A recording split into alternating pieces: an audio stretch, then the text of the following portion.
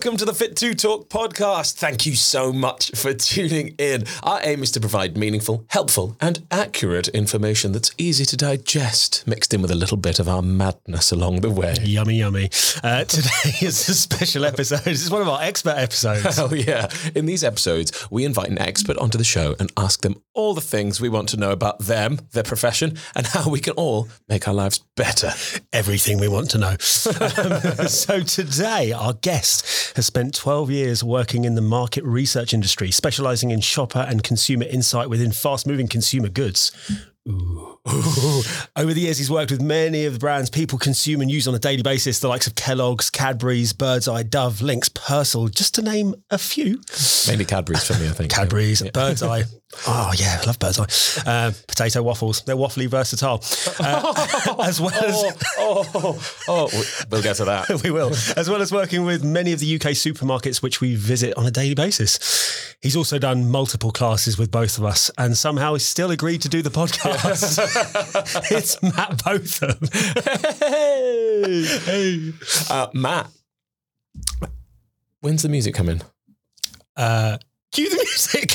That's a question for me. Yeah. Matt, when's the music coming? Now? Hey, let's have it. We'll keep that in. Yeah, that can stay. That can stay. Oh. So, Matt, welcome to the Fit to Talk podcast. Thank you for having me. You're right. I think this is the first time I've been in a room with both of you together, and usually it involves one of you shouting at me to do things. I'm happy to continue shouting if you want. Maybe the next 90 minutes pans out. But yeah, nice to see you both. It's been a while. It has been a while. We are really, really excited to have you in, actually. We are. It is strange to have you in the room with both of us, because I know, as Bobby mentioned, you had been to a fair few classes that he instructed, and then the same with me. You were there for quite a while at a gym that I had worked at, absolutely smashing out some workouts. Yeah, I ended up with you after Sweat It unfortunately closed. So yes. Sad times. Yeah, no, nice to see you both. I've enjoyed training with you both. So yeah, was keen or happy to come along. I think. Rephrase that. Happy. Edit some of this. Yeah, actually, that wasn't truthful. Begrudging, we'll say.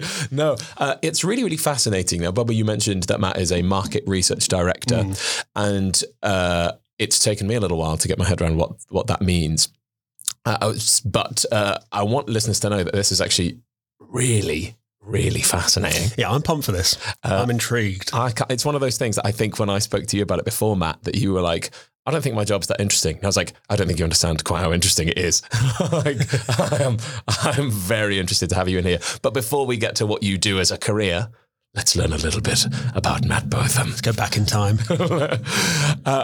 Tell us how the story of Matt Botham starts. Where were you born and raised? The story of Matt Botham, there's one. So I'm from North Yorkshire originally, a lovely little place called Skipton, gateway to the Dales. Once voted the happiest place to live in the UK, I think, or England. Oh. A few years ago. Lovely, lovely town. And you moved. And I moved. So I grew up there, and then I went travelling after university, 2009 to 10, came back, and basically fell into this job or this industry that I'm still in now when I got back from Australia and moved to London, May 2010.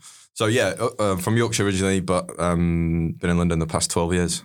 Wow. That was a speedy life story. Wrapped up beautifully. Speed reading. The story of Matt Botham. Give you enough to ask some questions. Yeah. I love that. So what was your experience like in Skipton then? It's the happiest place in the world. Was that your experience? Yeah, Skipton's great. I love it. It'll always be home. I've got loads of good friends I've had for life from school, and a load of us went to university together and travelling together. Some of them live down here as well. My girlfriend's actually bizarrely from a little village there just outside, although we didn't know each other at home. But yeah, great place. You know, it's Yorkshire is a beautiful place, beautiful part of the world. It's a small little old medieval market town, you know, nice, relatively middle class, lower middle class. It's not overly affluent. It's not overly poor. You know, big castle, loads of fields, gateway to the Dales, moors, shops, cobbled streets, famous market, bit of everything. Lovely place. Sold. I'm moving to Skipton. I feel like I'm there. That description was glorious. Painting a beautiful picture. I know, and they say, you mentioned that not overly affluent, not overly poor. They say, don't they, that money after a certain point, doesn't affect your happiness.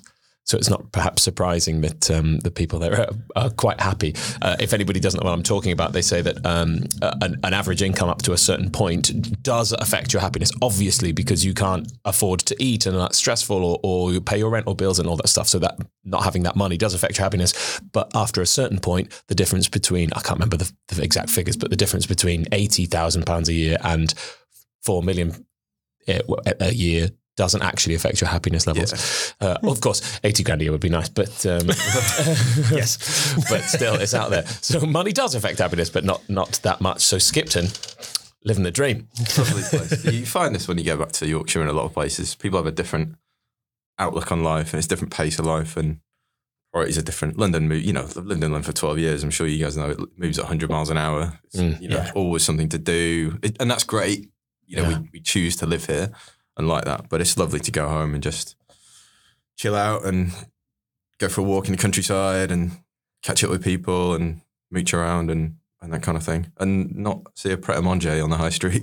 no offense to Pret. These opinions are all my own and none of the companies I represent. But there are Prets on every, clearly in London there are Prets everywhere. The place I met you, which was in London Bridge, has 3 Pret-a-Mangers within maybe 200 meters of each other, and that's not including the one in the station. So they're literally 3 on the same road, just a little bit further down, just because there's so many businesses around that they're like, we'll go nuts. There's a famous photo of a place in Newcastle, and I went to uni in Newcastle and I love the place, and I'm also a fairly regular consumer of this outlet. There's a photo of, there's 3 shops. I can guess what this is already. There's a Greggs, there's a Bucky's in the middle, and then there's another Greggs next to it. And it's amazing, and I've probably been in both of them.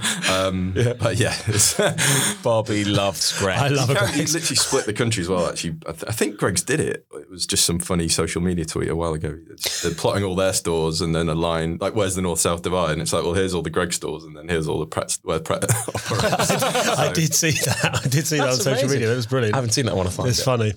And totally true. Totally true. There's Greggs everywhere and I love it. So the Dales, I've been. You're talking fresh air and nice tap water. Yeah. Realistically. Arrogant Spa. Yeah. I know that's ridiculous, but living in London, you don't get either of those things. You genuinely notice a difference in air quality actually when you go home. Yeah. It's almost nauseatingly fresh sometimes. Yeah. Especially when you go by the sea and you're like, oh. So when you were in school, were they pro, lots of exercise outdoors? Was that something that you did in school? Yeah, so I went to a state boys grammar called Ermisted's, quite a famous one. It's about 1492, I think it was built, which shows you how much we drummed the history of the school into us. Really famous school in the area. There's quite a lot of grammar schools in Yorkshire, and I'm not going to get into the merits of it. I had a great time at a state grammar. Not to say all state, not paid for. Grammar schools have loads of pros and cons, but our school was great. There was a boys' school in Skipton and a girls' school up the road and a couple of comprehensives. So there's lots of families there, lots of kids in the area as well, and lots of really good schools, regardless of whether they're comp or grammar. But if I can jump in, what does a grammar school mean? What does that mean? So it means you basically have to take a test to enter, and that's why a lot of people don't like that idea. And again, I won't get into the pros and cons of it. All I'll say is I had a really good time at my school, had a really good education, and a really good environment, and made friends for life there. So, But yeah, we did. I guess where I was going with that, it's the legacy of the school. It was an old boarding school, and games, as we used to call it, was really important. And when you started in first year, I remember this vividly, even though it was many years ago. September term, so coming in towards winter, Monday morning, double games, first thing for all the year sevens. So you're playing rugby in the pouring rain, wet, cold, muddy, from like September through to December, just to break you in essentially to the school. So it was important. That was my experience in Wales, but the whole time. So it was. I wouldn't say it was the priority, but actually there's a good bit of sporting heritage of that school as well.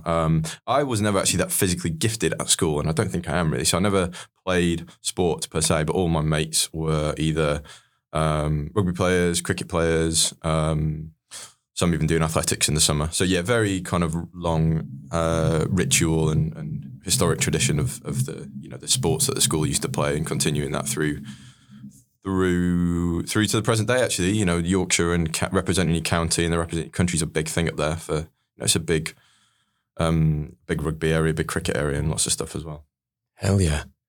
I mean, do you think that is why because now I just want listeners to know that you are very active. You know, you do take care of yourself pretty well. Yeah, I think I've always been into that. I think I've never been that physically gifted from a sporting perspective, but I think that's probably why I like the gym quite a lot. But it's more clearly the benefit of exercising and looking after yourself. You feel that for a long time. But I've always liked to challenge. So I think it's probably some expression of challenging myself physically that I didn't necessarily do loads as a teenager. But I do like to work hard now and be able to do things and push myself in the gym and in stuff that I, can do, which is not necessarily sporting, but it's still physical, if you know what I mean. Yeah, and we've witnessed you pushing yourself very hard in those Guts and Glory classes. I remember. Yeah. I remember. And I have been there on the days when you're pushing yourself less hard. Leg days. Yeah. No, I'm not necessarily very agile. So some of the more agility based ones in F45 are always harder. But I'll give everything a go, if you know what I mean. Yeah, hell yeah. And always bringing that energy to that room as well, which was always... Try, yeah. The vibes. Always bring the vibes.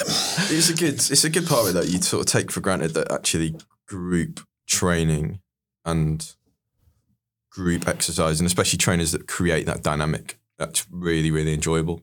Probably been going to classes in London it was when I got into spinning, actually. My girlfriend took me spinning sort of the end of 2019, and I was always like, I always used to go to the gym on my own. Didn't really realise that classes were a thing, and then sort of like, I actually really enjoyed that a lot more, because the motivation comes from the trainer, and then it sort of built from there. Really, we'll explore a few different ones and try some different classes out. That's how I ended up at Sweat It the first time. I was quite fancy some of these things now, and then landed at F45 and a few, One Rebel, all the other stuff, and some of the more independent ones in the city. So it's amazing, isn't it? You find a lot of people go, okay, I need to go to the gym before work, and they rely on perhaps motivation, but the people that can't motivate or that their motivation fluctuates, you find that if you're going to a class at 6:10 in the morning, you probably aren't going to have that motivation in that moment. So when you go to a class, you get there and the trainer is speaking to you from the moment you arrive, going, okay, come on, we're going to do this. And they bring you up to their energy level to make you go, oh God, that's harder than I would have worked otherwise. Mm-hmm. And it's one of the major benefits, I think, of classes over other things, that when you're tired, there's nothing to change your energy, or you have to dig deep in yourself to motivate. Whereas that motivation is outsourced, isn't it? It's like, it's on someone else and they'll bring you up to where they're at, and you go, okay, cool, and I'm going to achieve something because of them, and then hopefully you leave, buzzing. Yeah, 100%. It's we've done my job right. Yeah, and the people there is important as well. And just even though you're not spending all the class talking, but you have that social interaction, and it's a really rewarding and enjoyable format, essentially. Shared experience. Clients, I think, definitely end up making, as you mentioned, friends quite a lot, making really fun friends from that stuff. Well. That was used a bit. Yeah, potential podcast title. Well. I'm very glad we didn't choose that. Same. So, I'm going to bring up, because I know that you're. Are you vegan? I am vegan. I don't like to tell people overly about it. I'm not one of those vegans. I just bought a vegan. Don't worry, they'll tell you. I am. I went. My girlfriend and I went vegetarian probably about 2.5 years ago, and then vegan, about 2 years ago. So, which was interesting. Yeah, how have you found that? Because it's tricky, right? Well, it's easier now than it was, but it's easier now than it was. As a Yorkshire lad, kind of meat and 2 veg was always my diet, essentially, like, in a good way. I've always liked to eat good food. I've never really eaten loads of processed food or takeaways. I've always tried to look after myself. I'm buying some green tea when I was like 15, and kind of always a bit of a wanker, if you know what I mean. Buying some green tea as a teenager, but I've always liked to. I wouldn't say everyone has their little treats and guilty pleasures, but I've always quite liked to eat good food, and at younger, early 20s, just used to eat loads of chicken and broccoli and trying to exercise that way, and you just lifting weights and whatnot. But the went plant-based a couple of years ago. Genuinely really enjoy it. Like, honestly really, really enjoy it. I think from a well-being point of view, I noticed the benefits quite quickly. I was just feeling pretty level and having sort of consistent energy rather than, peaks and crashes and that kind of thing. Yeah. And from a training point of view, I think I noticed sort of my recovery was a lot better. I just felt cleaner and on the inside. That really sounds really weird, but you know what I mean? It just felt better. So coupled with training quite well, you're able to just recover and not feel overly sore or not feel overly out of breath. So the two have sort of gone hand in hand. So it's hard for me to separate what's the effect of doing lots of training, what's the effect of the diet, but clearly they are important and inherently linked anyway. But yeah, but both. Bad programming is going to make you feel sore. Do you know what I mean? Absolutely. Yeah. But alongside that, if you're not fueling your body properly. Yeah. And when you made the transition to being plant-based alongside the training, did you do a lot of kind of research into what you'd need to do? Not really, to be honest. Oreos only. You can start to. Well, the more the gateway. you get into it, Oreos are the gateway. There's a Accidentally Vegan on Instagram, which sort of tells you what like Oreos on there and some other stuff that you can eat. But the main catalyst was. Have you seen Game Changers on Netflix? No, I've not watched it. No, I know a lot of people who did watch it. It's actually really, really good. And we watched that sort of Christmas 2019. It would have been, and then thought, you know what? Let's give vegetarianism a go for a little bit. Because I used to eat loads of chicken, drink loads of milk, and eat loads of eggs. That was sort of the main thing. I think cutting meat out wasn't that hard. Sort of by that time, probably eating far less meat anyway, just on a normal basis. If actually you think about the meals you have during the day, people won't eat meat at every single meal at all. It's really difficult to do that. So chopping meat out, actually, for me personally, wasn't that difficult, I should say. I wasn't a big cheese consumer either, so like that's the thing that people struggle with. But it's sort of eggs and dairy primarily for me were the two hardest things. So going the transition to vegetarian and then to vegan was much easier. Right. But I didn't necessarily do loads of research into it. Game Changers was a catalyst. It was more curiosity, just thinking, I'll do this for a little bit, see how I feel, and I felt good almost instantly. And then genuinely the other bit is just I enjoy my food a lot more. Because you're eating a different variety of stuff. And I'm not a chef, but I've always liked good, clean, fresh food, if you know what I mean. I've always tried to eat lots of fruit and veg. And whatnot. So actually enjoying your food a lot more just because you're always kind of experimenting within a certain range. I'm not cooking up gourmet meals every night. My girlfriend's a really good cook. I will add that in. She may not listen back to this, but she may do. She's a really good cook as well. But yeah, eating lots of variety of stuff, and that just is enjoyable as well. I think it's really helpful for people to hear from people who are vegan or vegetarian that actually you can do that. You can still achieve all your physical goals, whatever it might be. I think there's this old idea that I had when I was growing up. I think because vegan products were hard to come by, that you wouldn't be able to build muscle, which is a complete myth, and that you wouldn't have enough protein. Again, a complete myth. It is trickier, and but completely manageable and very, very healthy to do. So it's fascinating to do. It doesn't necessarily mean it's healthier than anything else, but it is an option. Moral things are different considerations, but it's a dietary choice that is great. Yeah. I mean, there's loads of conflicting theories about you don't get enough of this or that or whatever, but I think the thing that I found most compelling to continue with it was the general feeling, as I say, of just my energy levels and feeling just cleaner. And even when I used to play football after work when I was in the office, just not feeling like completely knackered after a game of football, actually thinking I've got more in the tank here, my energy's good, and it's quicker to recover. And I genuinely put that down to like the dietary change as well. So. I think it's important to go with a lot of these things. It's important to go off of how something feels. I think that's the same with like training, with diet. If something makes you feel great, then go with it. Like embrace that and kind of, that's what's good. That's what's going to keep you locked into something. Yeah. Like if you go into say some exercise and you're like, oh man, I feel awful after it. Like it's supposedly good for me, but I feel awful every time I do it. You're not going to stick with that. Whereas if you feel great, if you find the exercise or the routine that makes you feel great, you are going to stick with that.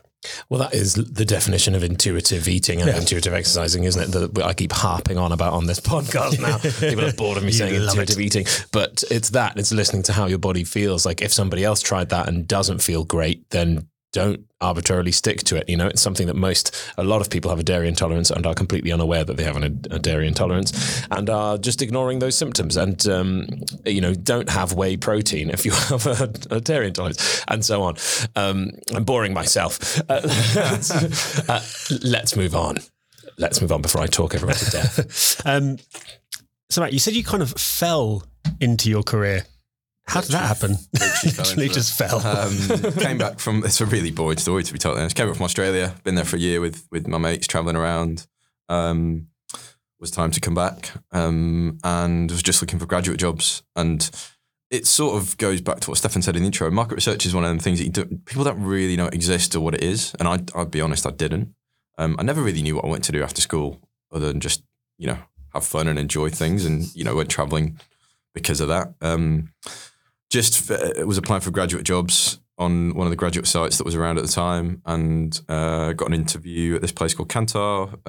We take on quite a lot of graduates and came down to London for the interview and got the job and started like a month later with a load of probably about 30 of us in total. So wow, 30. Yeah, Kantar's a really big company. It's one of the big global kind of data, insight, analytics, consulting businesses across the world and split into a few different divisions. The company I used to work at was called World Panel, which is the shopper and consumer insight division, if you will. But big business. Take on a lot of graduates at different times during the year. So big intake of people there. So suddenly you are part of an intake of 30 people and at this massive company in a job that you don't know anything about. Correct.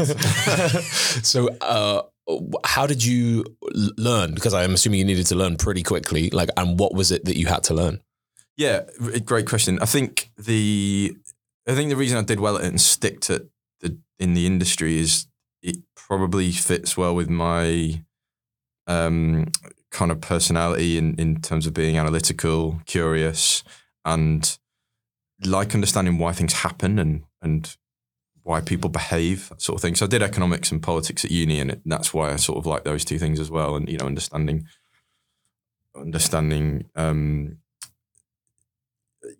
how things work essentially. Politics is everywhere at the moment. There's far too much news, but understanding how things work, how they affect people. I've always been into that as human behavior, society, all that kind of stuff. So I forgot your question. What happened? Didn't know anything. What do we have to learn? Learn things about numbers. Fairly good grasp of numbers because it was a data-led business at the end of the day. That's the level of understanding that I can accept.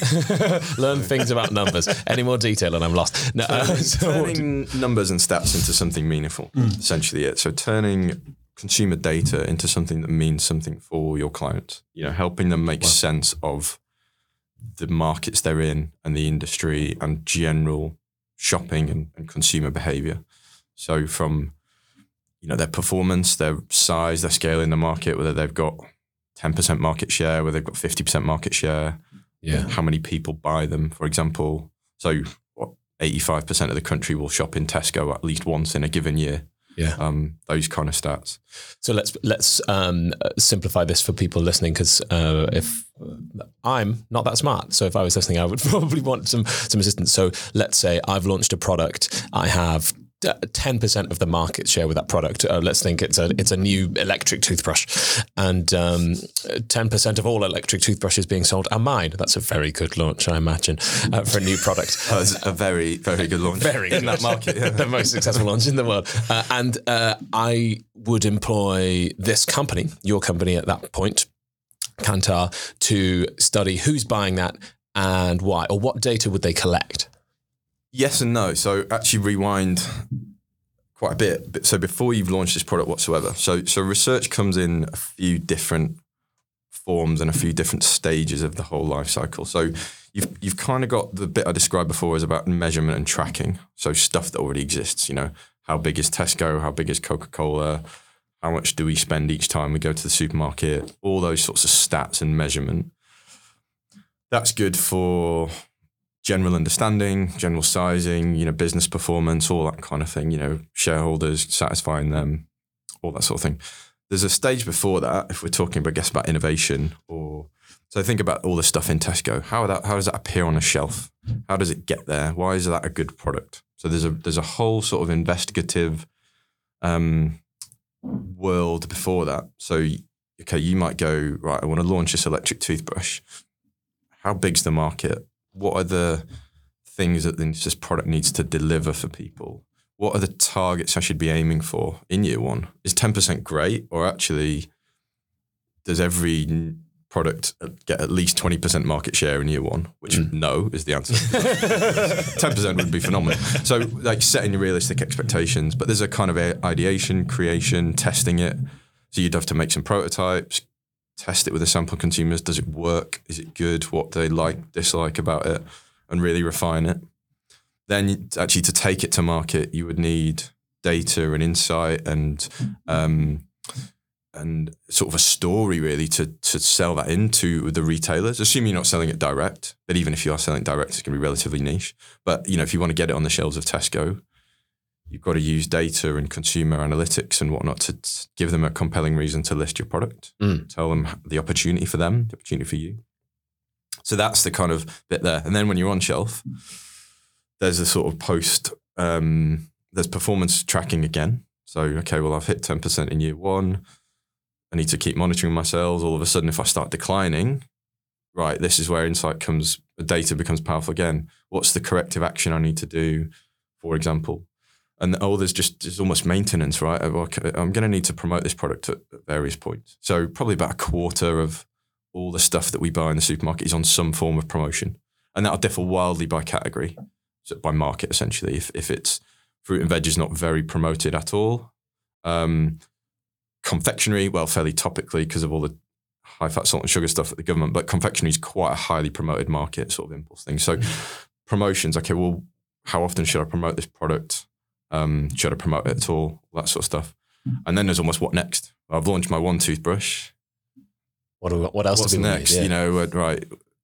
Yeah. What's the next toothbrush? Or should I be launching replacement heads in 4-packs, 6-packs, whatever? What price should they be? All that sort of. So the whole sort of journey from how anything appears on the shelf, insight and analytics and market research is prevalent of all those things, right from ideation, from having an idea, going on Dragon's Den or whatever it may be. And when they ask us questions, well, how big's the market? What's the opportunity? What's your sales like? Through to keeping that product on the shelf and then the next things you're going to do. So it's kind of a world which I never knew existed and a lot of people don't know exists, but it genuinely is. I wouldn't have been in the industry for so long if it wasn't really fascinating and wasn't always, well, as you described it, Bobby, it's called FMCG for a reason. It is dynamic, it is fast moving, and it's stuff that we all buy and consume and use.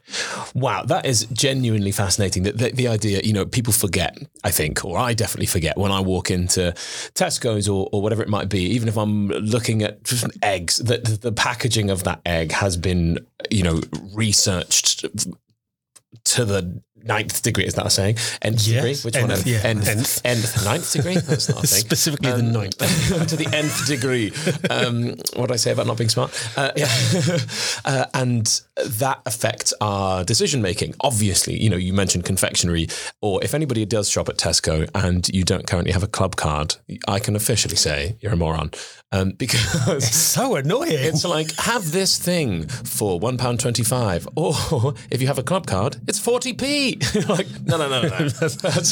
That's insane. That's an insane thing to offer people. So I'd love to talk more about that if you can help us in a second. But Bobby, you were going to jump in? No, I'm still raging about the club card. There's so much club card rage. So that was an amazing overview of really all the points that market research comes into a product's life cycle and how a company would use you and your service, I suppose, as part of that company. But let's start off at the beginning of that with that product research section, where before this product is launched, how do you go about doing that research? Like, what methods of market research do you get involved with? Is it sort of, surveys, interviews? Let us know. It's a multidisciplinary industry, essentially. And the methods we will use are ultimately dependent on what the client question is. And that sounds a bit vague, but that's the that's the skill in the job. So clients will come with a question or I need some help or some advice. And our job my job as a research director is to devise the appropriate methodology to help them solve their problems and ultimately help them make better decisions. That's the way I always kind of describe it. The industry is about understanding people and using that information so businesses can make better decisions about the consumers they're trying to reach or the consumers they've already got or new territories you might want to operate in. So it honestly will depend. It'll be a mix of everything. So we've got two types of research. Boils down into two elements. Quantitative, which is about measurement and tracking and kind of big samples. It's essentially the what. So what are the sales, or how big is this, or what are people, or how many people do X, Y, Z, and then you've got qualitative, which is much more about the why, and that's a real broad or a real kind of generic differentiation of the two. But you've got the what and the why. And qualitative is typically smaller, in-depth, focus group type, exploratory, investigative things with a few people. And it's non-numerical. I guess that's the difference between the two. Qualitative is non-numerical, but you're exploring people's attitudes and things like that. So the best research will often use both of those things because people are complex individuals. People make lots of different decisions on a daily basis and have lots of different lives. And when everyone, all those people that walk in the door of Tesco have got very different needs and wants and methods and means to buy stuff, etc. They've also got loads of stuff in common. So lots of our research, we have called segmentation. So great bit of analysis. Any business should have a proper segmentation of their customer or their market, I should say, not just their customers, because it's also their potential customers, but understanding what makes people similar and what makes people different, and then build your strategy from that. So I realise I've navigated away from your question, but it'll be a mix of everything from surveys, big long-term tracking studies that a lot of companies do, sort of continuous data sets, smaller ad hoc focus groups. The company I work for at the moment called MMR is a big sensorial, has a lot of sensorial expertise. So either finding consumers who are sensorially articulate. So we talk a lot about product experience. So I don't know, I've just had this coffee, for example. What did I think of the taste? What did I think of the mouthfeel? What are the after effects like? I think you said it was dark. Too bitter. Yeah, but not necessarily in a bad way. Yeah. It's quite strong. Is it too bitter? Is it too light? Is it, whatever it may be? Or actually properly food scientists and sensory experts and helping clients refine their products on that basis as well. So there's loads of stuff and the methods are vast and varied. And again, that's one thing I really like about the industry. There's not always one single answer to a problem. You've got to use all the tools and knowledge and expertise at your disposal. Again, ultimately help clients make better decisions and invest their money in smarter ways. But the BBC have just announced they're spending 50 million over the next 4 years on research and got quite slated by the typical right-wing papers that you might imagine. But it's like, that's completely smart business. Yeah. Not assuming that it's something even as great as the BBC knows everything about its customers or its viewers, but actually investing in research to understand how it can better serve the people that use the BBC and what are the programs it should be making or the audiences it should be representing, finding out what people want. So that's great. It's put research kind of front and center of it, but everyone from small brands trying to make it in a market through to huge corporations such as the BBC, research is fundamentally important to those decisions that get made every day. So you mentioned there that, essentially it boils down to you help make companies make better decisions for the outcomes they want. Yeah, essentially that. So what kind of outcomes do they want? Are they basically just trying to normally sell a product or a service or whatever it might be? Is that usually the case? In short, yes, because that's sort of why they exist. But it's not always ruthless capitalism at the heart of that. Yeah. In this industry, food and drink, everyone has to eat and drink, right? Everyone goes to the supermarket or a shop to buy food and drink. Clearly, those companies exist to sell products, but it doesn't mean they just want to sell you stuff you don't want or unhealthy stuff you don't want. Quite the opposite. Plant-based is hugely exploding in the market right now. health and wellness and all the kind of iterations of that. So there's an element of companies have got to be on top of and reacting to the changes that people are going to make and the way demand changes in and of itself. And the cost of living crisis, right? That people have got to respond to that as well. So it's not just trying to flog stuff to people that they don't want. It's, everyone buys fruit and veg, bread, all those sorts of things, right? So the company's going, well, how do I make you buy on Mr. Warburton's, buy me over Mr. Hovis or over the private label version. So yeah, it's not purely capitalistic. It's important that companies make people's lives easier as well and offer things that they do want to buy. I think that's really fascinating to hear at the moment, because I think marketing sometimes gets a bad rep. People don't like knowing that they're being marketed to, I think. Like there's this idea that if you had the choice not to see adverts, people choose not to. And actually it's only when those things are sort of thrust on them, like, hey, I've targeted this ad at you on social media, for instance, that people get a little bit funny about it. They're like, oh, they know what I want. And you're like, yes, they always have. Like they always have been working away at that point. I know that's not quite what you do, but the marketing aspect of it is that. But actually, it's really refreshing to hear that isn't just merciless capitalism. Like that is, trying to get you what you want from a really simple perspective. Or just to add that, offer things which allow you to make better choices. So give you a healthier alternative in this category, or provide a product that will meet a specific set of needs with the added benefits in it. Or so tea is a really good example. So during the pandemic, there was a lot of anxiety. People worried about various different things: health, the job, their family, friends, etc.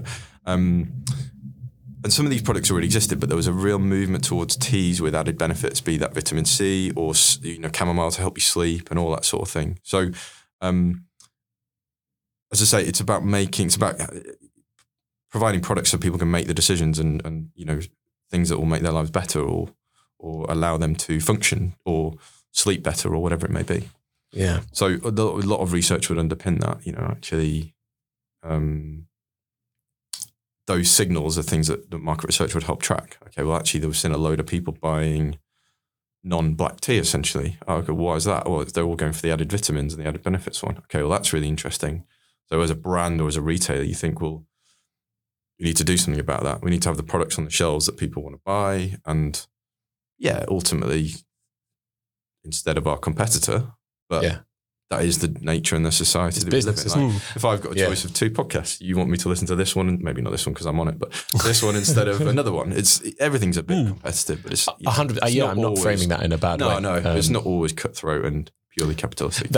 You mentioned the rise and the explosion of sort of vegan or plant-based produce, and this as a direct outcome of that, right? If the more people buy that stuff, the more companies are going to produce better and more affordable versions and find ways of creating that produce that customers want, which I think is really what's happened over the last 4 or 5 years.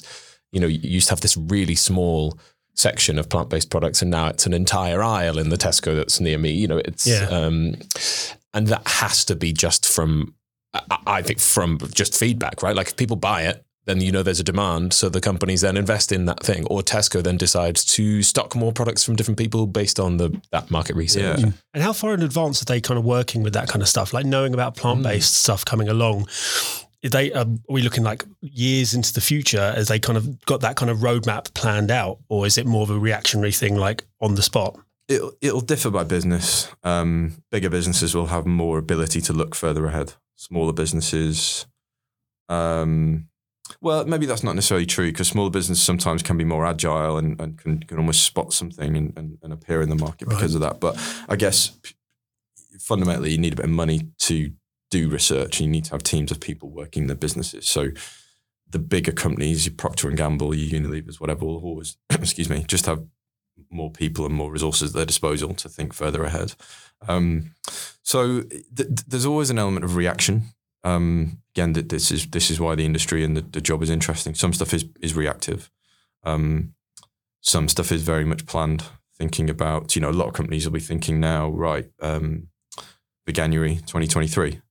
Just continuing that theme. What are the things do we need to take anything new to market then, for example? And if they want to be taking stuff to market for January 2023, lots of the planning and the research and the refinement of prototypes and concepts will be happening now, because in 6 months' time, around about September, October, they'll probably have to have conversations with the retailers about getting that product on shelf when Christmas is all stripped back and the retailers are redoing the shelves for January.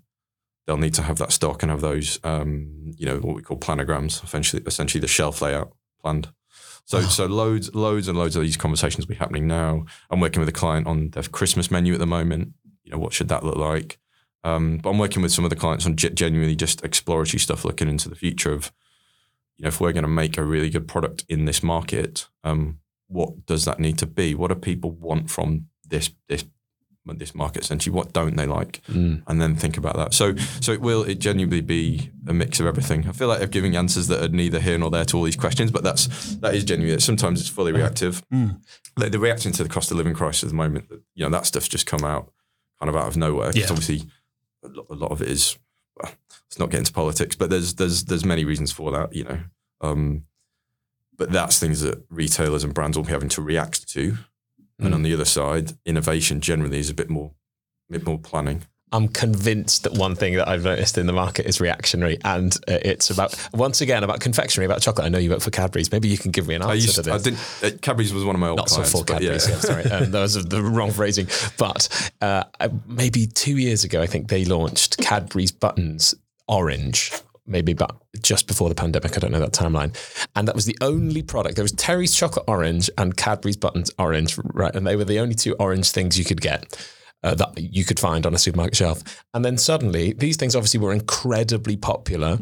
And then there was just everything orange. Even Galaxy came out with a very a failed launch of several of its own products with orange in it, which, by the way, in my opinion, tasted rank. They could have used some better market research. Call Matt Botham Galaxy, because it just please.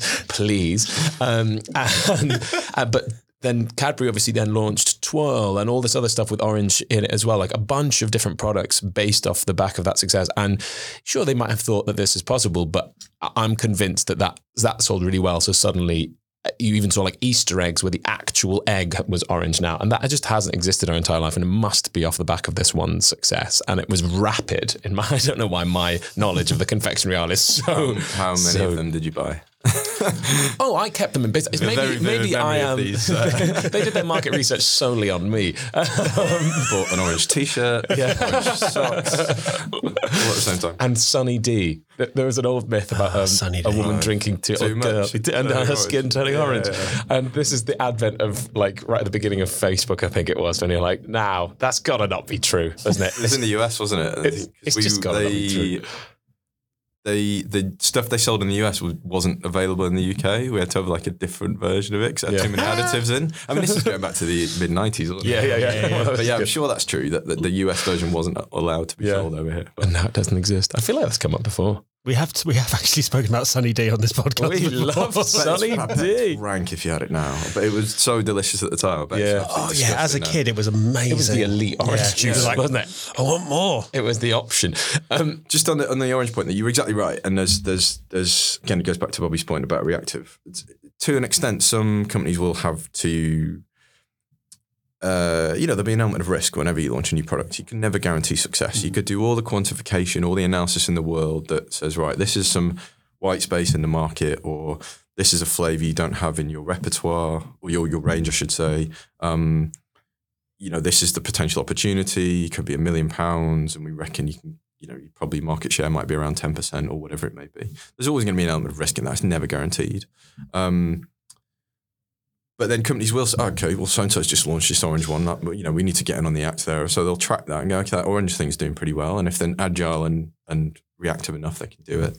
Salted caramel was the other one a few years ago, and everything was salted caramel. Instantly went from caramel to salted caramel. Yeah, but everything on that. And, again, other part of the industry is thinking further ahead. So I think we're expecting maybe spices to be something that comes around this year, and a sort of pan-Asian influence coming into food and drink as well. But lots and lots of stuff. So again, part of the job is looking what's happened and using that to inform the future. Part of it is course correction. Part of it is genuine. If you've got the luxury or the role in the business, with the guy I work with, our chief ideas officer, his role is advising clients on what we think is next down the line. Well, part of his role is that. And that's it's fascinating. Is his job title Chief Ideas Officer? It's good, isn't that's it? a great title. That's my new title for Fit 2. That can be your role in the company. Because we get to decide our own company titles. Yeah. So Chief Ideas Officer. That's great. I don't have enough ideas. Did people predict the salted caramel boom? Was like, thinking back, was that seen as the future? Like, everyone's going to want everything salted caramel. So I wasn't working on food at the time. I was working on categories where salted caramel would not have been an appropriate addition to the brand, shall we say? Salted caramel toothpaste. I think it was sold. I think people knew it was happening. Yeah, it was sort of going, because it was just everywhere. It was out of home influence. Like, it was in coffees and everything, wasn't it? So yeah, I think people would have been all over that. Coconut was the other one before. When that started going around, and everything from personal care products, toiletries to coconut in your food and drink. So you can sometimes spot these things coming, and you don't always have to be the first company to come up with the idea. You can ride the waves if you're agile enough and quick enough, or you can be the one that sets the tone and leads the way. That's what I was going to say. The Tesco point about, so Tesco did a partnership, or I can't remember, Wicked Kitchen. So real.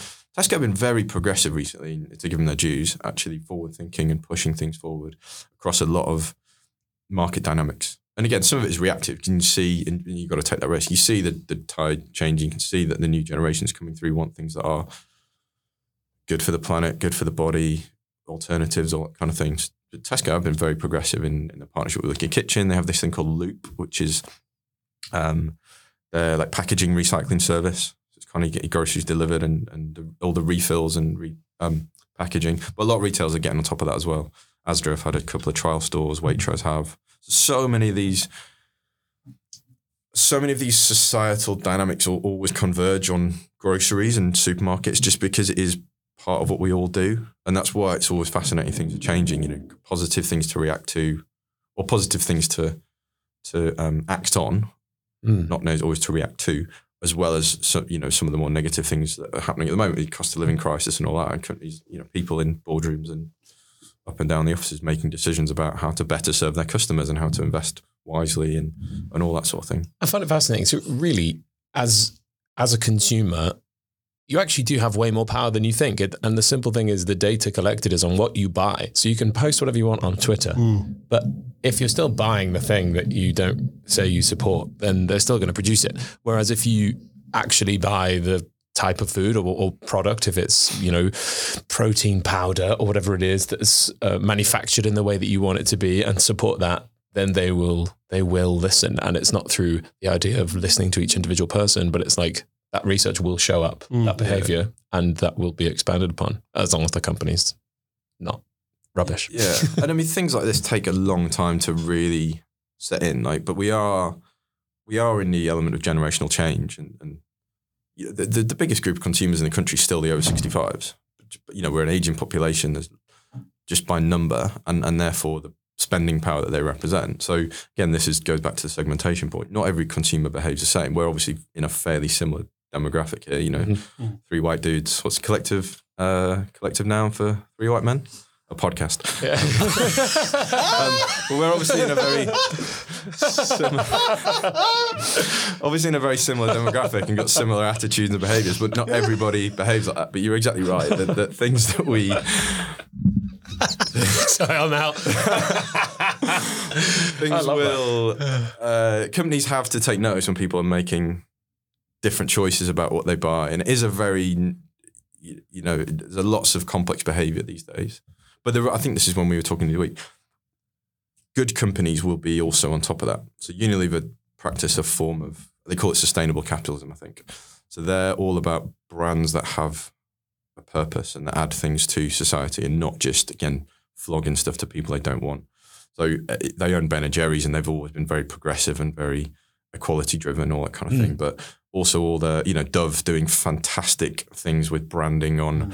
They had an anti kind of filter touch up element and the sort of no makeup trend and all that. And Dove's always been about real women in their adverts and very, way back in the day. Yeah. So Unilever is practicing a real good form of sustainable capitalism and refills on laundry products and all that kind of element. So really trying to make the change, because that's where the big change comes from as well, is companies actually doing stuff because they produce the greenhouse gases that, all that they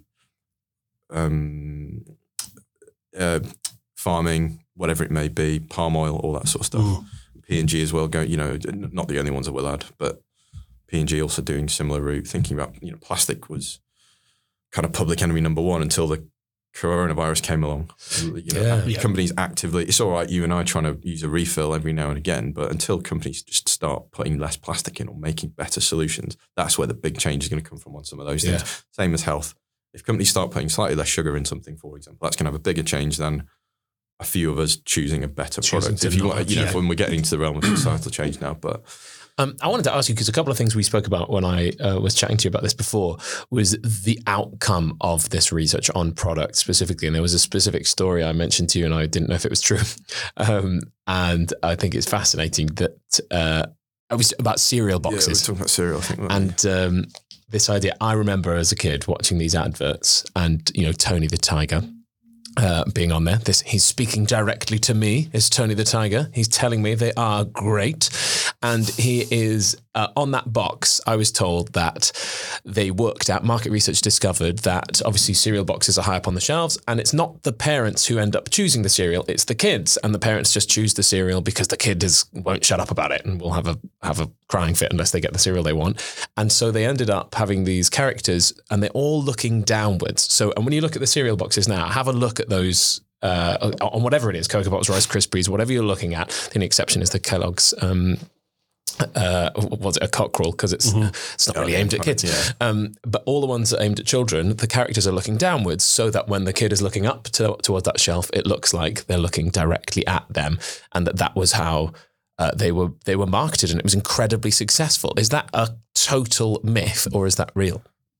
I don't actually know if that's fully true. I'm trying to recall off the top of my head, but what I will say on that is that's where behavioural science starts to blend into this industry as well, and is a really interesting element of that. So there's again the bits of research I described before, but if you start thinking about behavioural science and how people react to things or certain implicit cues and non-verbal cues and all that sort of kind of stuff.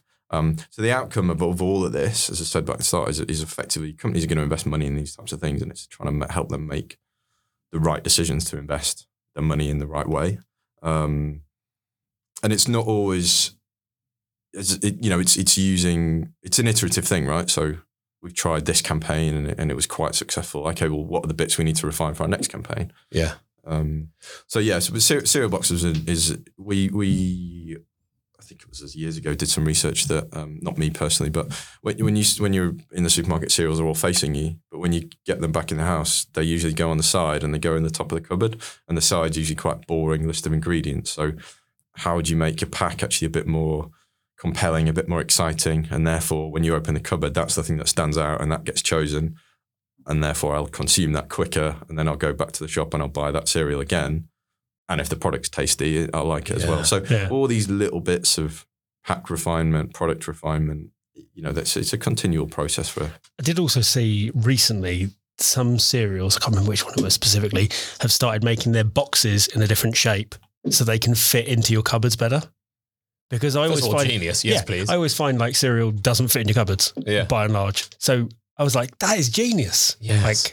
And the amount of work that must have gone into thinking about it, the amount of work that went into that, having spoken to you just now, like that's amazing. And it's such a clever idea. And I'm guessing sales went through the roof on those ones because that's such a annoying problem. All the best insight always sounds very obvious when you play it backwards. When you say it's human truths essentially.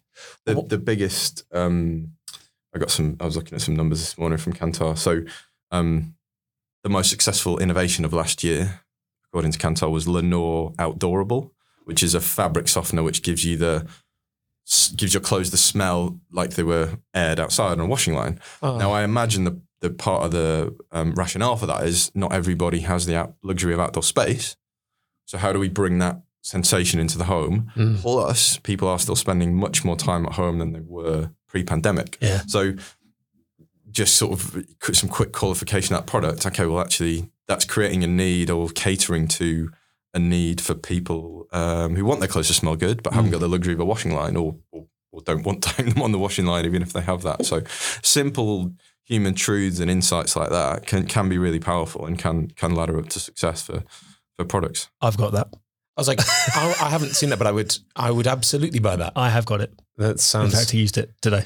I also think the name is great because outdoorable sounds a little bit like adorable. Yeah. Oh man, That's what when you first said it, that's what I heard. And P&G have P&G spend about $2 billion on R&D, research development, or like annually. Huge amount of money. If people don't know what P&G is, but Procter & Gamble, it's one of those things that when I worked for them years ago, and actually they are a massive, one of the biggest companies in the world. Yeah. And actually it's one of those, unlike things like Unilever, that quite often people don't know who they are. So they make Gillette, Venus, countless perfumes. Ariel, or Tide, if you've got any US listeners. Yeah.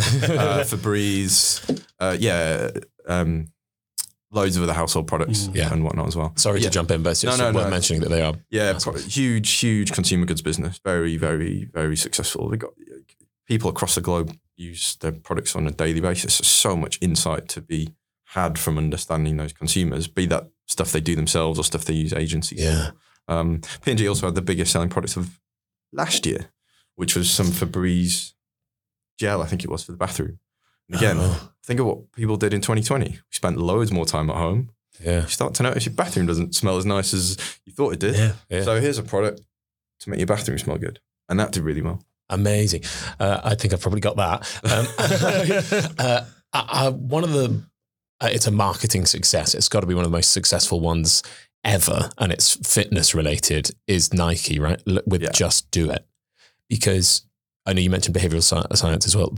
That has to be good because that has been part of their branding now for so many years. The success is insane of that one slogan, right? It's a call to action and a subliminal message of like, oh, every time you see that tick, that phrase might subconsciously come into your head. Just do it. Meaning, buy this thing. Also, it's going, oh, you're going to achieve the goals that you're going to, but also buy this product. Like that is something that when I remember learning about that when about 10 years ago and going, I have bought the goods from them with that impetus without being aware that was why. And that's a wonderful, for me, I don't know, it's a wonderful example of the outcome of that. That's brand equity in a nutshell, the ability to command a premium or for people to make those choices based on the strength of that brand alone. And there's loads of, I'm not even one of the smartest guys in this industry by a long stretch, but there's a lot of debate and discussion in marketing globally about the merits of investing in brand or, should I target different groups of people or target everyone? Should I go after penetration, i.e. more people? Should I try and make people more loyal to me and all these sorts of things? But unequivocally, I think undeniable that investing in brand, it's something that takes many, many years, but it pays off if you do it well, and you have to just continually do that and reinforce it. The clever one about Nike, I mean, obviously it's a long established product. That doesn't talk about any of the products they make. It's just their slogan, it's their tagline, and Nike is a great business, has lots and lots of power and ability to do very good adverts and show sporting success. That that's the thing they usually tag on, isn't it? And progressive adverts and stuff as well. But just do it is great, but it's great because it doesn't talk about the product whatsoever. It's again, it taps into the identity or feeling or emotional motivations for something like Apple, right? So they very rarely talk about their things. They'll mention this product this new thing has a 12 megapixel camera. Great, nobody cares, really. Then they'll tell you, or understand. What does that mean? And then they'll immediately show you the life moments that you'll capture with this camera. Yeah. They sell a lifestyle, essentially. Yeah, so they'll go, hey, we've got this 12 megapixel camera, so you'll be able to catch these incredible moments. And what you attribute to is, I'm going to have these incredible moments and be able to remember them. But really, they're selling the feeling of those things. 12 megapixels doesn't mean anything unless people understand. And that's just marketing at its, they've got enough money to research the hell out of what they're doing. Apple's one of the biggest, Apple and Tesla, I think. People will say Apple don't market or Tesla doesn't market. They're one of two of the biggest marketing companies in the world. Well, the most famous one that they did is iPod, wasn't it? Yeah. They just put RIP. iPod, because it's finally gone. That's why it's come up. 20 years. But it's one of the most successful marketing campaigns of all time, which was iPod, 1,000 songs in your pocket. Yeah. And that's all they said. That was it. Billboards, everything, adverts, iPod, 1,000 songs in your pocket. That's why you should buy it. They created this ideal of it, and it was unbelievably successful.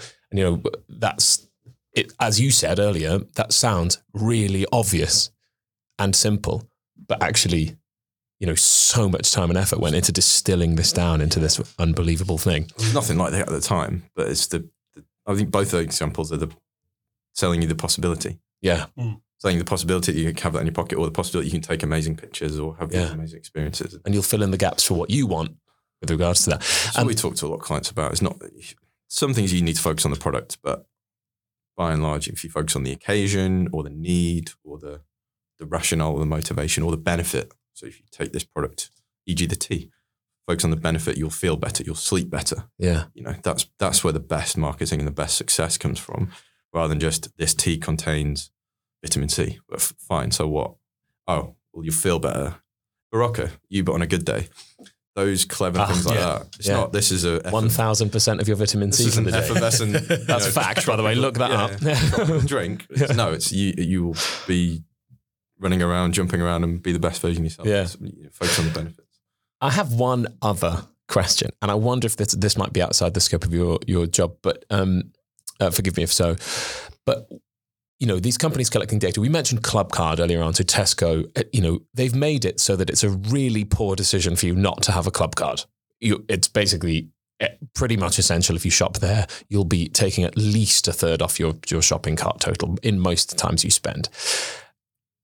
How do they use that data? Because then they can track me, where I live, who I am, my email address, what I buy, when I buy it, and what my purchasing behaviors are. You might not know for Tesco, but can you give us an example of how that companies would use that behavior? So that's one version of the quantitative continuous measurement thing I talked about before. So Dunnhumby, who run Tesco's Clubcard business, that's what they do. That's just in Tesco. The company I used to work for, Kantar, have do that, but at a total market level, because they source it directly from people. But that's sourced. When you scan your shopping at the till in Tesco and you scan your Clubcard, it registers the transactions. I was reading about it the other day, coincidentally. Tesco didn't realize at the time how powerful what they were collecting was. This goes back to like the late 80s, early 90s, I think, when they first came up with it. It was a revolutionary thing, and it started out being a way of couponing, so giving people coupons. And they were like, promotions were really a thing in the market back then. They were seen as a bit... it took value out, and shareholders didn't really like them. So they trialed it in a few stores, and then the people that they got in, some of the data scientists in Dunnhumby, started realize that this is incredibly powerful. We have building a data set here that we can know things about our customers, which is really important, and ultimately to serve them better. So it's, how will they use that? They'll use it in various different ways. They'll know kind of what, if you usually always buy brand X and you buy it on once every other month, for example. Whenever you buy that brand, you're also quite likely to stock up on this category, this category, this category. So they'll know kind of what areas of the store, you're in at the same time.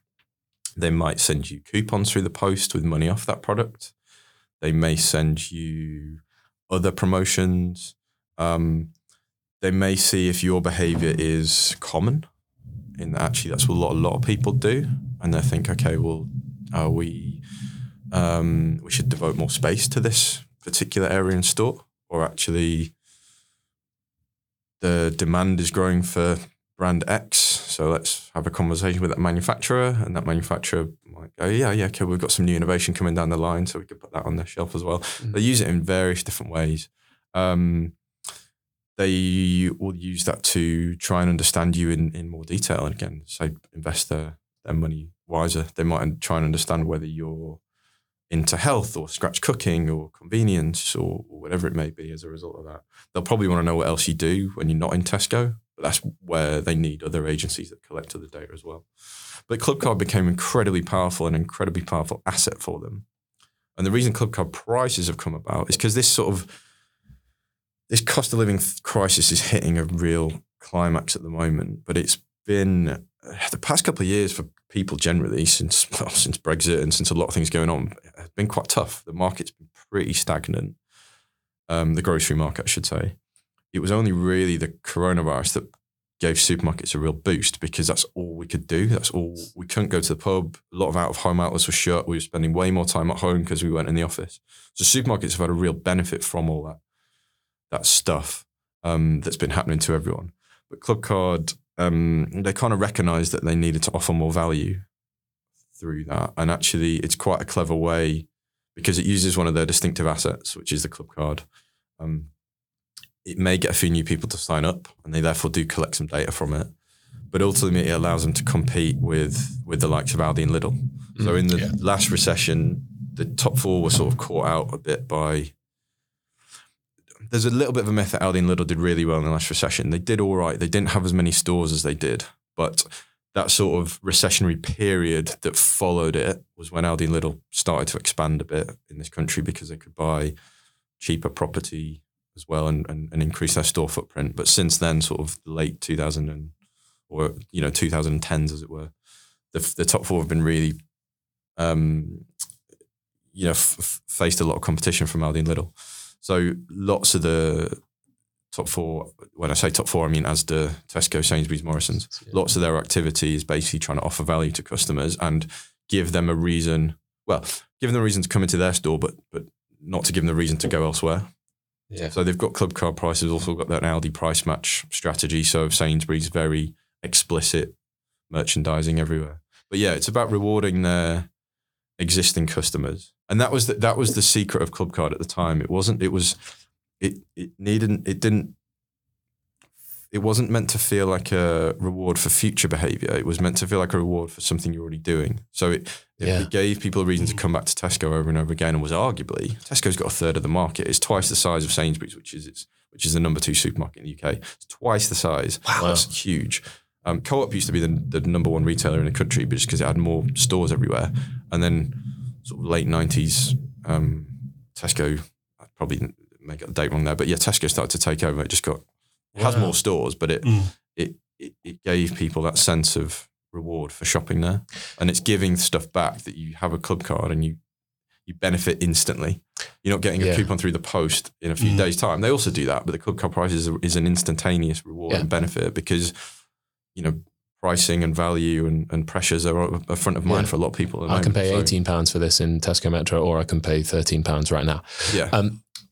To take this down its sort of most maybe negative aspect, you've got, let's say I'm only buying what might be considered less optimal foods, things with really, really high fat content or processed foods, etc.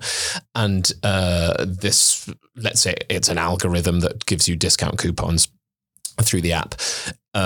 It's going to promote those choices because I'm making them. That's do they have a moral obligation to try and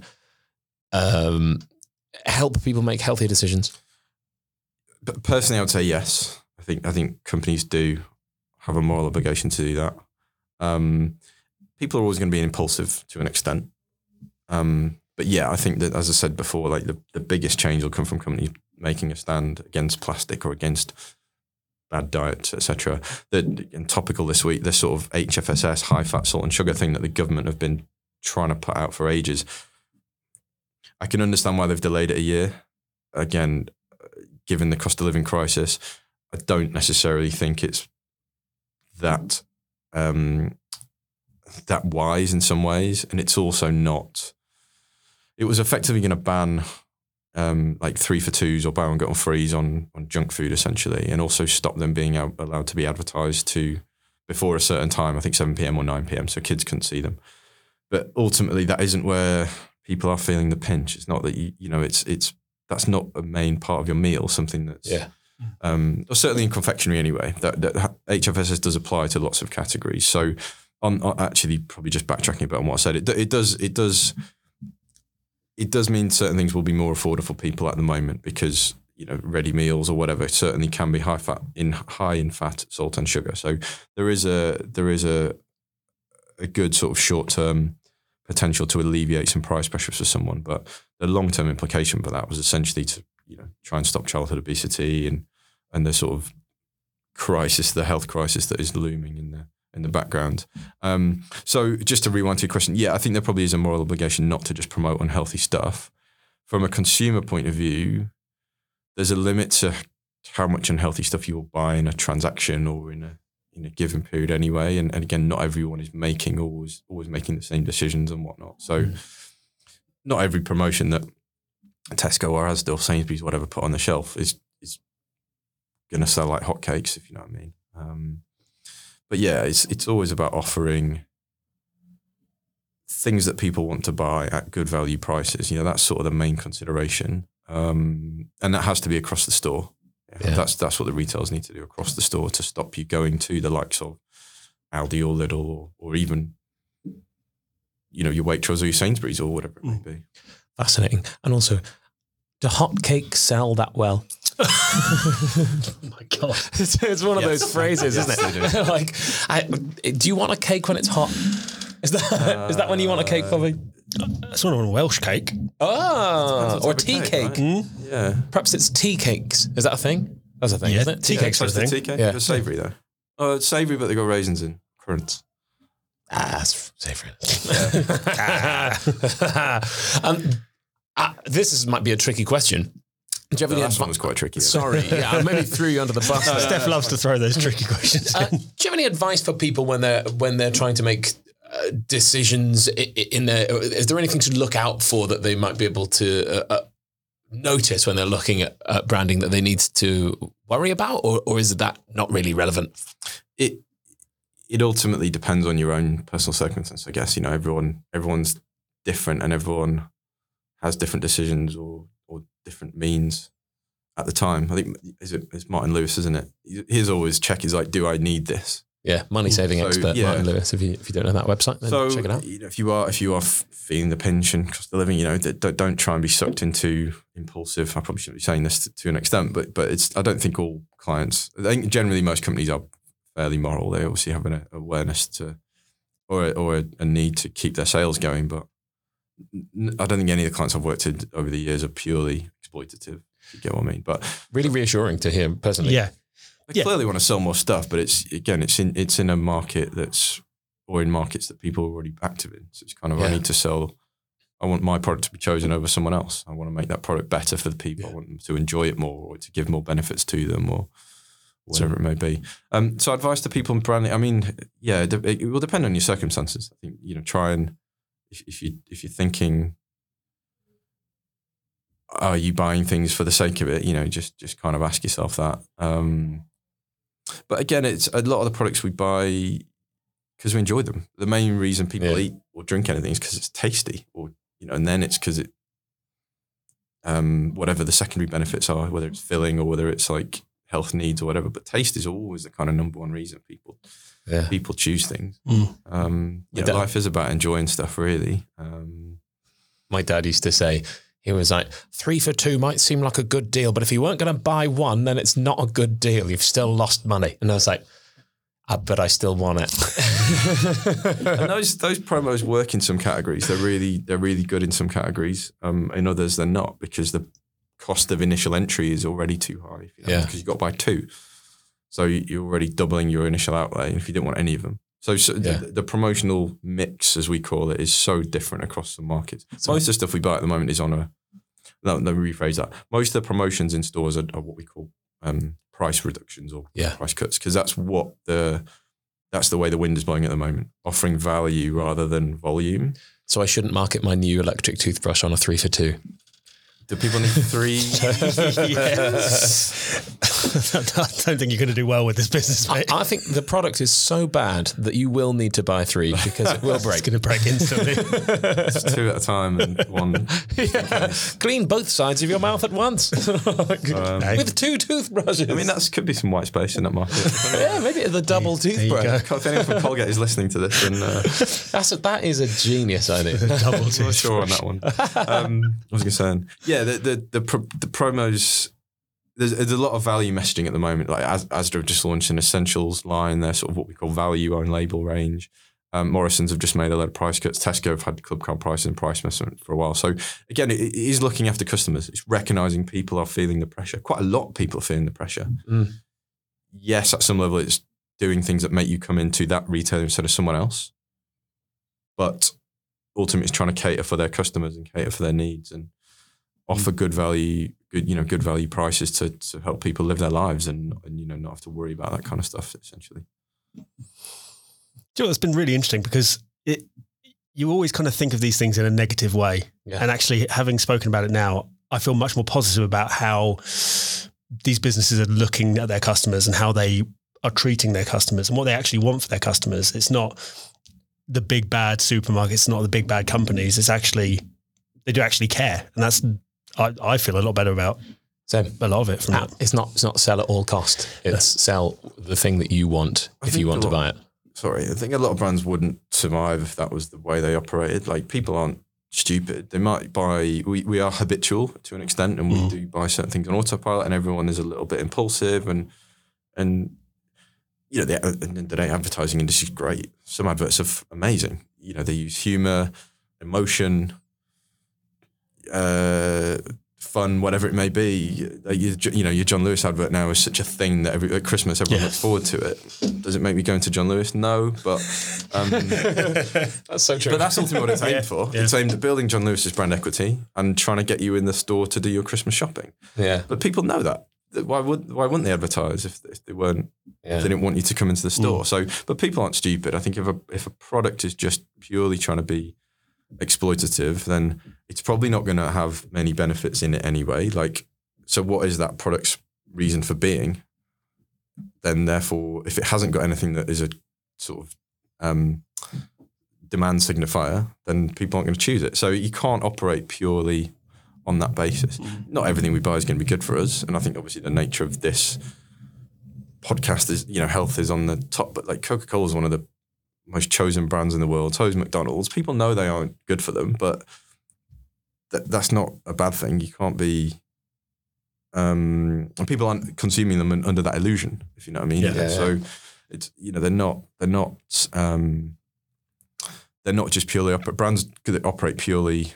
I'm just trying to distance from Coca-Cola and McDonald's because I'm not saying they do that, but any brand that tries to just purely operate on a capitalistic thing is not going to do well. It needs to offer something else to consumers because there's so much choice out there and there's so much nuance and availability of other stuff that people can make those choices. I've just thought of another brand that did a cracking marketing campaign and changed its sort of brand identity. It was M&S. It's not just food. Yeah. Yes. M&S food. So that's an interesting one. So that only came back on the TV last year. I think it had actually been off for about 10, 12 years. Really? Like, everybody knows it because it was so good at the time and just, drizzling chocolate sauce down the screen. Yes, yeah. Whatever. But yeah, that's so iconic. But actually, I was baffled. I used to work with M&S. I was baffled when I realised it hadn't been on the TV for so long, but it's so iconic. Yeah, I feel that's been on permanently. Not that I watch that much TV, I guess, but... yeah, that was really effective. Anyway, sorry, I don't really know why I brought that up. Thank you, Matt. Thank you so much for giving us an insight into that world that we knew nothing about. I'll speak for myself. It was fascinating. It's really interesting to kind of see just how much goes into all of these brands and every single kind of product they launch. I guess why we buy what we buy and how the choice is there for us, like what choices are on the shelves and why they're there. Just to tag on that though, the companies can't influence. They can't really influence all the decisions that you make, really. And everyone has their own free will, as it were, to walk in the store and pick something off the shelf. But what they can do is make sure they have products either on the shelf or they are the product that is available for the needs and demands in the market. So again, lots of lots of demand for plant-based products at the moment, either be those slightly more indulgent alternatives to meat or genuine healthy ones. So companies have they have a requirement to make sure they've got things that are available. Otherwise, they're not going to be chosen and they won't make any money essentially at the end of the day. Which again, it is the society we live in. People are trying to sell stuff and grow their businesses and pay their employees and all that kind of thing. So, but that's always been the case, regardless of whatever year it is, if you know what I mean. It's just a really competitive place at the moment. There's lots of new brands. There's lots of changing attitudes and habits and all that kind of stuff. So it's always fascinating. Man, thank you so much. Thank you for coming down and doing the podcast. Thank you. Thanks for having me. Giving us your time. Really hugely appreciated. And if you're listening to this, which chances are, if you're hearing this, you are listening to well done for making it this far. You've made it. We hope you've enjoyed High five. This very special expert episode with Matt Botham. Please tell your friends and family about us, and also like, share and subscribe for our future episodes. For more information, go to our website, fit-2.co.uk, or find us on Instagram at fit2_talk. And if you've got any questions you'd like answered by us, you know what to do. I'm sat there. I've got my phone open. I've got the DMs open. Slide on in. I've sent Bobby many. He never replies to me. Thank you. It's just Steph. Thank you again for listening. Thanks, Matt, for coming down. And if you like what you've heard, we've been Fit to Talk with me, Steffan. And me, Bobby. And if you didn't enjoy it, we've been Joe Wicks. Peace out.